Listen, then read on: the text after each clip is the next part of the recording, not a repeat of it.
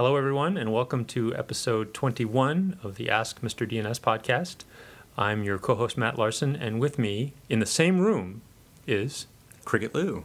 In the very same room, in my office, as a matter of fact. That's right, in Santa Clara. I hardly know how to behave. Yes. It's a little different, isn't it? We don't have to worry about having headphones on, and we don't have a Skype call running between the two of us or anything like that. It's a little odd, though. I hope I'm not off my game as a result. I don't know if anyone would recognize what off our game is. No, we need to do something self-deprecating like the Car Talk guys always do. Oh, yeah, like what? I don't know, but they're always making fun of how terrible their show is. Yes, right. Exactly. When some other NPR commentator hears this, they disavow all affiliation. Okay. So how about when the Stuff You Should Know podcast guys hear this? That's the best I got. I don't think they've ever heard it. I'd like to think that they've heard it, but that's... Maybe someone will send it to them and they'll listen and they'll go, "Who the hell are these guys?" Yeah. Well, do we have questions in the mailbag? Do we have a mailbag here? I believe you found it. You're mailbag. Opening it up. Okay. Mm-hmm. What's our first question? I believe that it is this question, which we received way back December 10th, from Josh Baverstock, who actually is one of our former systems engineers here at Infoblox, now I think at F5. And his name sounds familiar. We've answered a question of his before. I think at least one that was submitted by Josh. So thank you, Josh, for continuing to be an avid and dedicated listener. Josh writes, "What's the story with RFC 4398? It seems to me that storing public keys in DNS has some distinct advantages over standard SSL/TLS because it avoids the multi-root design." He says, "As I understand things today, if a CA issues a cert that says PayPal equals IP address 1.2.3.4, then it's usable. Whereas with DNS, the entire world would trust the root would delegate to COM, and COM would delegate to PayPal. Thus, in order to spoof a cert contained in DNS, you'd have to have root's private key. How far off am I on this perspective?" So I guess that we should probably start by talking about RFC 4398. And as I said before we started, I don't know anything about RFC 4398, but I think you do. A tiny bit. I mean, RFC 4398, let's look at the date here. It's been around a while. It's February 2006, and the title is Storing Certificates in the Domain Name System. So it is the RFC that defines the cert record format. Uh-huh. So you can put an X509 certificate, I mean, most people just call these SSL certs, you can store it in DNS. And I'm not aware at this point of anyone actually doing that. I've never seen a cert record in the wild. Have you? No, I mean, I've seen them as they're supposed to be represented in a zone data file, but mostly I think for, in the context of a tutorial or something. Right, yeah. Or the RFC itself. Yeah, so the thing about the cert record, the thing about certs in general is that, Josh uses the term CA, and that stands for Certificate Authority. So that's somebody like, not VeriSign anymore. VeriSign sold its authentication business to Symantec. So Symantec's a Certificate Authority. GoDaddy, the registrar, is a Certificate Authority. Oh. Komodo, there are a lot of Certificate Authorities, which is actually an issue that some people have. Mm-hmm. More on that in a moment. So anyway, the Certificate Authority issues a cert, and a cert by itself, like that, issued from a CA, is self-authenticating. So it would be, quote-unquote, safe to store it in DNS without DNSSEC because you're not relying on DNS to in any way authenticate the cert. The fact that you've got this cert signed, issued by the CA, that's what authenticates the cert. Mm-hmm. And I should also say, Josh mentioned about the cert saying that it said that this particular host name goes with this particular IP. Right. And strictly speaking, what's in the cert, semantically, you would say it says this domain name has this public key, because that's what the CA is authenticating. They're vouching for the particular public key of a particular domain name. Right. They're not binding a name to an IP address. That's DNS. Exactly. But they're letting you know sort of what to expect when you initiate that connection from your web browser, say, to the web server. You ought to expect them to have the public key that, or to be able to use the public key that corresponds or is bound into the cert, right? Right. And the reason that your web browser does this in the first place is that, deep within the bowels of your web browser, configured by your vendor, and you've probably never seen this or touched it, there's a list of certificate authorities that your web browser trusts. Right. And if you look at that list, it's quite long. It's dozens. It's not just two or three. And so that means that basically they're all equal. And it makes some people nervous when they look at the list of what CA's popular web browsers actually trust. And some people go, well, there's CAs run by some countries that I don't know that I really want to be trusting. And so that's led some people to criticize the whole X509 certificate authority framework.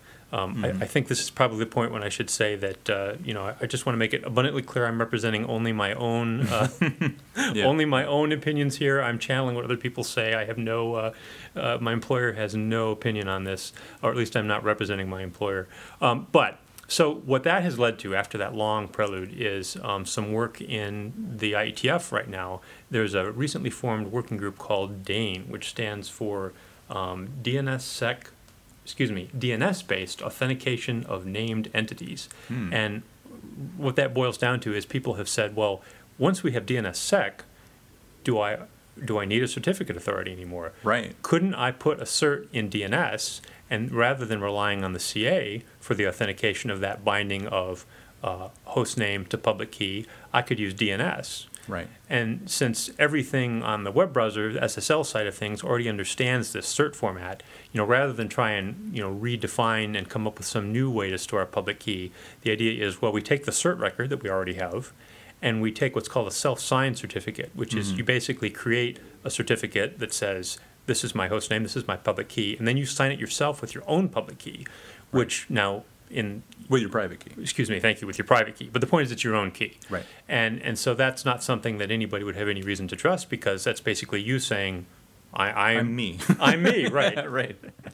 However, what if you slap that cert in DNS and you have DNSSEC authenticating that cert? So now you're using the trust that you could get from DNSSEC, starting at the signed root, all the way on down to wherever this thing resides. And so what the DANE working group is trying to figure out is, what is a standard way to do that? Is there a way to come up with a set of rules for, okay, if you're a web browser and you support this new way of doing things, in addition to relying on trusting CAs, you would also trust a DNSSEC authenticated cert record. And presumably there's also some notion of the scope of what you can actually store a certificate of. I mean, if you're running infoblox.com, you would only be able to store a cert for a name probably that ended with infoblox.com, right? That's implicitly part of what we're talking about. Yes, and yes, and I don't know. I haven't read. I confess now to not having read the documents closely enough.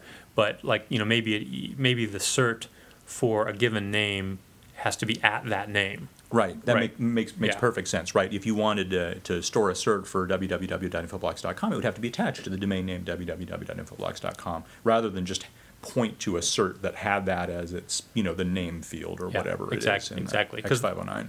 Because then, and what you're really saying then is that whoever controls infoblox.com, the DNS zone, this protocol would give them the power to also vouch for the public key for X509 purposes of whatever resides at www.infoblox.com. Right, and the beauty of this, in a way, is that you've got basically, by virtue of the fact that infoblox.com or whatever has been delegated to you, you've got direct control over all the certs you would ever want to manage in that namespace. You don't have to go to any middleman. You don't have to go to a CA to get something signed and pay them any money. There's no sort of round trip that way. You just put it into DNS. It's just another DNS management task. So you've effectively become autonomous, right, of those CAs. Right. Now, this is maybe, I know we're Ask Mr. DNS, not Ask Mr. X509, but it's probably worth pointing out that this kind of certificate authenticated by DNS would be really more or less equivalent to what they call a domain validated cert. And that's just a term that CAs use. Basically, the security is only as good as whoever controls the domain name. Right. Because to get a domain validated cert today, you need to prove possession of that domain name to the CA. They'll send you an email that you have to respond to, proving that you control the domain. And there are more stringent types of certs that you can get too, right? Right, which DNSSEC can't replace, and the one the only one that I'm aware of is called EV, or extended validation. Yeah.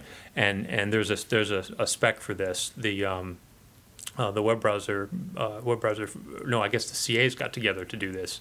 There's considerably more vetting involved. When you apply for an EV cert, the CA has to do a lot more than just ensure that you possess that domain name. They are you a real business? Right. And there's a whole bunch of checking in the real world that goes on. Mm-hmm. And you may be aware, if you've seen your web browser bar turn green, that's from an EV cert. So, and presumably the EV certs are also considerably more expensive because they've got to go to all of those lengths on the back end to do the validation, right? Without being a cert expert, that's and what I know of the market, that's been what I've seen. Yeah, that they are more expensive. So, I see. So DNSSEC will never replace EV certs, and there's definitely a place for EV certs, I would argue. And just to be clear, so that we're not sort of conflating what we've been talking about with what Josh asked, RFC 4398 is not DANE. Absolutely. It comes way before. That's just simply, here's how you put a cert in DNS. And the DANE folks are going, okay, now that we have DNSSEC, here's how we'd use that. And what else? You could do a lot of other things, really, when you think about it, once you have DNSSEC. Right. I mean, that's what's sort of interesting or compelling. Well, one of the things, I guess, that's interesting and compelling about DNSSEC is that once you can sort of trust the namespace, you've got this, large, secure, distributed database, a ubiquitous distributed database, where you can store stuff like certs or, I know that there's a standard for SSH fingerprints of hosts that you can store in DNS. There's DKIM and SPF and, all kinds of other stuff like that that's used for, authorization or authentication. Yeah, I don't know if I've said this on the podcast, but I certainly say this when I'm talking about DNSSEC often, which is, I think when we look back on it years from now, today everybody thinks, DNSSEC will help stop spoofing and cache poisoning. And yeah, that's true. But I think when we look back, the real win is going to be what you just described, that it allowed all kinds of new stuff to be put in DNS because you could then, you could trust it. Right. I mean, it sort of enables you to do a progressive hardening of all kinds of aspects of internet protocols. Yep. Okay. I think we've more than answered that one, as is our usual method. That's right, as is our wont. Yeah. All right. Well, so let's shall we shift gears completely and sort of actually talk about something that for once is not DNSSEC related? Sure, absolutely. Right. So this is a question from a guy named Dirck Copeland in Idaho Falls, Idaho. All right. Do you have any idea where Idaho Falls is? No, not exactly. I think, isn't Idaho Falls where the Idaho National Energy Lab is? Don't ask me. I thought maybe it was, but I could be wrong about that. So no, I don't. But okay. We could use if we only had a tool. If only there were a way. If we only had some way of looking up where Idaho Falls, Idaho was. It's too bad that we're in a shack in the middle of the desert with no. All right. So anyway, Dirk writes. He says, Cricket Matt, I am trying to get a partner of ours to delegate some inadder.arpa, that means reverse address space, to our organization, and they appear to be having a bit of trouble doing so. When I try to look up the space using dig with the plus trace option, I am getting the message bad horizontal referral. Have you seen this message, and if so, what is happening on their end, and any suggestions on how to fix it? So I guess my answer to the first half of that question is no, I haven't seen it, but I have a pretty good idea of what it likely indicates. I think that what he's seeing when he does the dig plus trace is he's probably, his copy of dig is seeing a succession of referrals from, the root to the inadder.arpa name servers to, some, maybe some octet.inadder.arpa name servers, and then to, let's just say, 2.1.10.inadder.arpa name servers. And then when dig is querying that set of authoritative name servers, what it's getting back is yet another referral, but it's a referral to the same set, to name servers for the same zone. So in other words, he's worked his way down to the 2.1.10.inadder.arpa level. He gets back what looks like a referral, but it's a referral to the 2.1.10.inadder.arpa name servers, except if it's a different set of name servers. Right, so the same referral twice, or a referral to the same zone. But to a different set of name servers. Right. In an attempt sort of to, I remember people used to ask if they could redelegate a zone, which is I think what maybe somebody's trying to do here. And I think what's important here is that there's this sort of general rule that all referrals have to keep pointing downward. Right? Yeah, they can go more than one label, That's sure. Right. Like you could go from foo.com you could delegate to a.b.c.foo.com if you wanted. Yes. But what you can't do is delegate from foo.com to foo.com. Right. You can't say, oh, well, yes, I know the foo.com NS records in the com zone point to my name servers, but actually they're really served by somebody else. You can't have like a pointer or something that then, hands off that responsibility to some other set of name servers. Yeah. Once the NS records point to you, your name servers actually have to be authoritative for that zone. Right. I'm sure that has to be what this is. I don't think I've seen this either, but... Yeah. It's interesting to note, though, that, first of all, I guess since it's an ininetter.arpa zone and we're seeing this, we should probably point him at RFC 2317. Oh, yes, classless inatter.arpa delegation. Right, because that may be what Dirck is trying to do, right? The partner may be taking some section, for example, of like a /24 and trying to delegate control over, say, a /25/26 or whatever to Dirck to manage. And if he is, in fact, trying to do that, there's a technique for doing that that's described in RFC 2317. If, on the other hand, he's just trying to give Dirck responsibility for the entire /24, and of course we're just guessing that it's a /24, right. He has to do that by going to the people who delegated him the ininetter.arpa subdomain that corresponds to the 24 and asking them to not redelegate that, but to change the delegation to point to Dirck's name servers. Right. Yeah. And I guess what we maybe should have mentioned at the very beginning is what dig plus trace does. Good point. Which is, it makes dig simulate being an iterative resolver. That is, dig starts from the root, always starts from the root. It has no cache or anything like that. And it just starts from the root and follows referrals. So it's sort of a quick and dirty way to see how resolution is going to work. It's not real smart. It can't do what Bind would call a query restart, right? Like if it gets to something that it can't resolve because it doesn't have the IP address in the glue, I think it just has to stop, right? I think so, and it also, of course, has to make decisions along the way. If it gets a referral to the com name servers, it has to choose one of the 13, right. Probably not fan out and query all 13 of them and things like that. But it is a handy troubleshooting tool. Yeah, considering I don't know any recursive name server that gives you logging comparable to that, so that if you wanted to see actually how is this resolving, right, and you can't see that in the logs, not certainly Bind. No, I always end up using Wireshark or something with Bind in order to actually catch all of that information. Yeah. So there was a related question, really, from Bob Harold at the University of Michigan that we might handle at the same time. Should we go on to that one? Sure. So Bob said, today I was questioned about a domain where both DNS servers responded with serve fail. The serve fail response caused our mail server to retry many times, perhaps because serve fail could be a temporary issue. It turned out that the domain was registered with one registrar, but the NS records pointed to DNS servers at another registrar, which is, in fact, exactly what we were talking about, right? That is that horizontal referral problem. He says, apparently the servers did not have a copy of the zone. We could guess at how that happened, but that's not my question. Normally, I would have expected to get an upwards referral if a DNS server did not host the zone being asked for. And just to be specific there, an upwards referral is a referral to name servers sort of higher up in the DNS namespace than the zone you're asking for. Right. So let's say you got a referral from the .com servers to the foo.com servers, and then you go ask the foo.com servers, and you're expecting to get something at or below foo.com, right. But instead you might get a referral to, let's say, the root. Right. That'd be an upward referral. Or referral to the com name right. servers from the foo.com name servers, but really only those two, right? In this case, you wouldn't get a referral to edu or something that's not in the sort of chain above foo.com. Yeah. So there's really only three possibilities. You get a referral downward, which is the usual thing. Yeah. You get a referral to foo.com again, which is what we just talked about. Right. Or you get an upward referral. Yep. So Bob says, but in this case, the server responded with serve fail. I was careful to use non-recursive queries. My guess is that the server was configured somehow to return serve fail instead of returning the list of parent NS records in order to avoid DNS amplification attacks. That's a noble cause, but is there a better way than returning serve fail?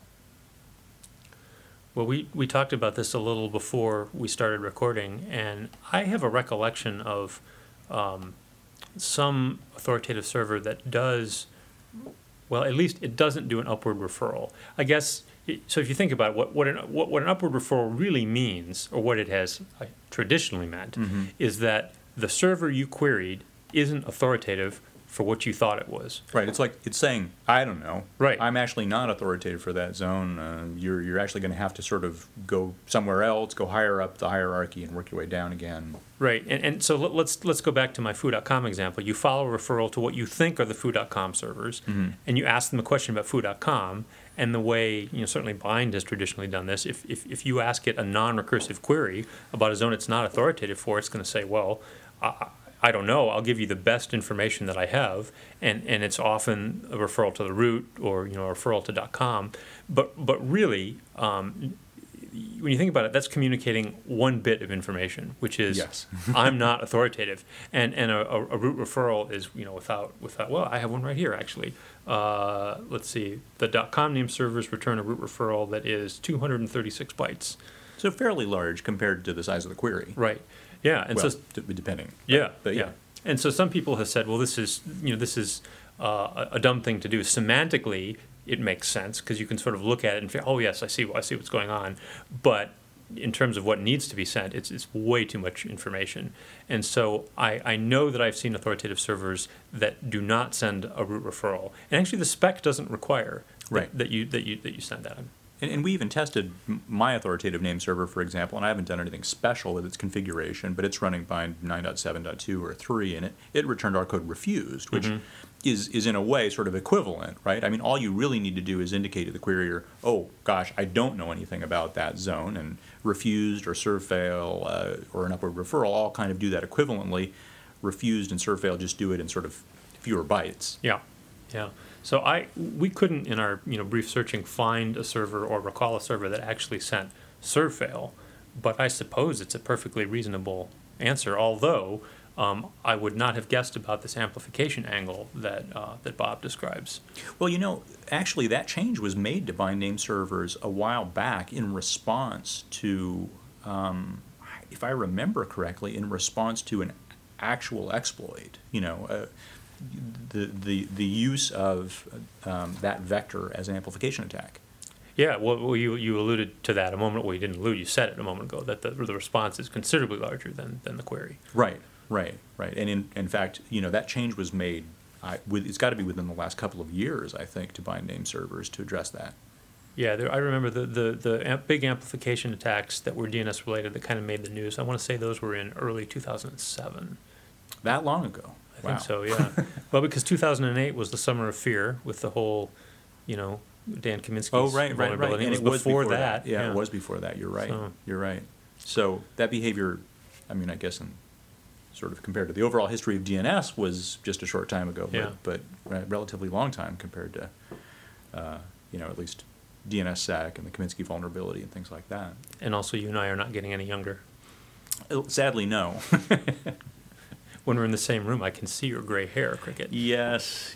There's more and more of it with each passing day. So those who've not seen us, Cricket has dark hair, so you can see his gray hair. My hair is blonde, so it's there. The gray is there. You just can't see it as much. So. Yes. Yeah. So I don't know. Do we have anything else to say about this particular question? I don't think so. Yeah. At least I can't think of anything else to say about it. Then that would be a good time to stop talking about it. So. Yeah. Well, the good thing is now that I'm going to get rid of 3 of these black T-shirts. That's right. Right. I have this whole box. This entire FedEx box here is full of these black T-shirts. I'm looking at it. I will vouch for the FedEx box with T-shirts. Yeah. So I wonder if it's a selection of sizes or whether they're all like extra small. Should we describe the T-shirt for our listeners? We should, because we haven't said anything about them up to now. Aren't they? Oh, I guess I put them over there. So here, I'll take one out. Here we go. All right, it's a black T-shirt. It has white lettering on it, and on the front it says, "Are you protected?" And on the back it says www.practicesafedns.org, donated by our friends at PIR, right? PIR, that's right. Lauren Rogers, right? Lauren Price. Oh, I gave her maiden name there. Sorry, Lauren. So, you could have subjected her to social engineering attacks. Whoops. Poor Lauren. Yeah, I need to change all those security questions, Lauren. Sorry about that. Yeah. All right, so let's see. We don't have a postal address for Bob, and we do have one for Dirk. He was thinking ahead, and poor Josh sent his question so long ago that it was before. And before we had actually announced that we were going to do this. Yeah. So Josh and Bob, if you're listening, you need to please email Mr. DNS again with your postal address so we can send you a T-shirt. Yeah, and we'll certainly also send them email and ask for their addresses. I guess we can do that, can't we? If we only had a way to use that funny email address. Yeah. So we can do that, and we'll certainly do that. And again, extend our invitation to all of our legion of listeners to submit their questions. And where do they send them? They send them to Mr. DNS at ask-mrdns.com. And if they do, that is, if we answer your question on air, we'll send you one of these T-shirts until they are all gone. And then we're going to have to come up with a new Ask Mr. DNS T-shirt. Yes, because our listeners will be at our gates like villagers with pitchforks and torches demanding that we continue sending out trinkets. Indeed. Well, we haven't really digressed as much as we usually do in this episode. Is that a side effect of the fact that we're actually in the same room? Probably. We could talk about the weather. I was commenting to Cricket that I came to the Bay Area and it's rainy and cold, whereas back in Washington, D.C., it's 70 degrees out, which is, let's see, if only there were a way to quickly convert that to Celsius for our international listeners. What is it? Google, you let me down. Try Wolfram Alpha. It's 21.1 degrees Celsius. 21.1 degrees Celsius. Well, that sounds like a nice day, much nicer than it is here. It's been gloomy pretty much this whole week. But last weekend, I have to say, it was very, very nice. Well, that doesn't do me good. And we're expecting a respite on Sunday, a break in the rain. All right. Well, do you want to take us out? Sure. Thank you, as always, for tuning in to the Ask Mr. DNS podcast. Remember, we'd love to get your questions. Just send them to Mr. DNS, that is mrdns, at ask-mrdns.com. Again, we're happy to send you guys a beautiful black T-shirt if we do answer your question on air. And until next time, thanks. Thanks. Bye-bye.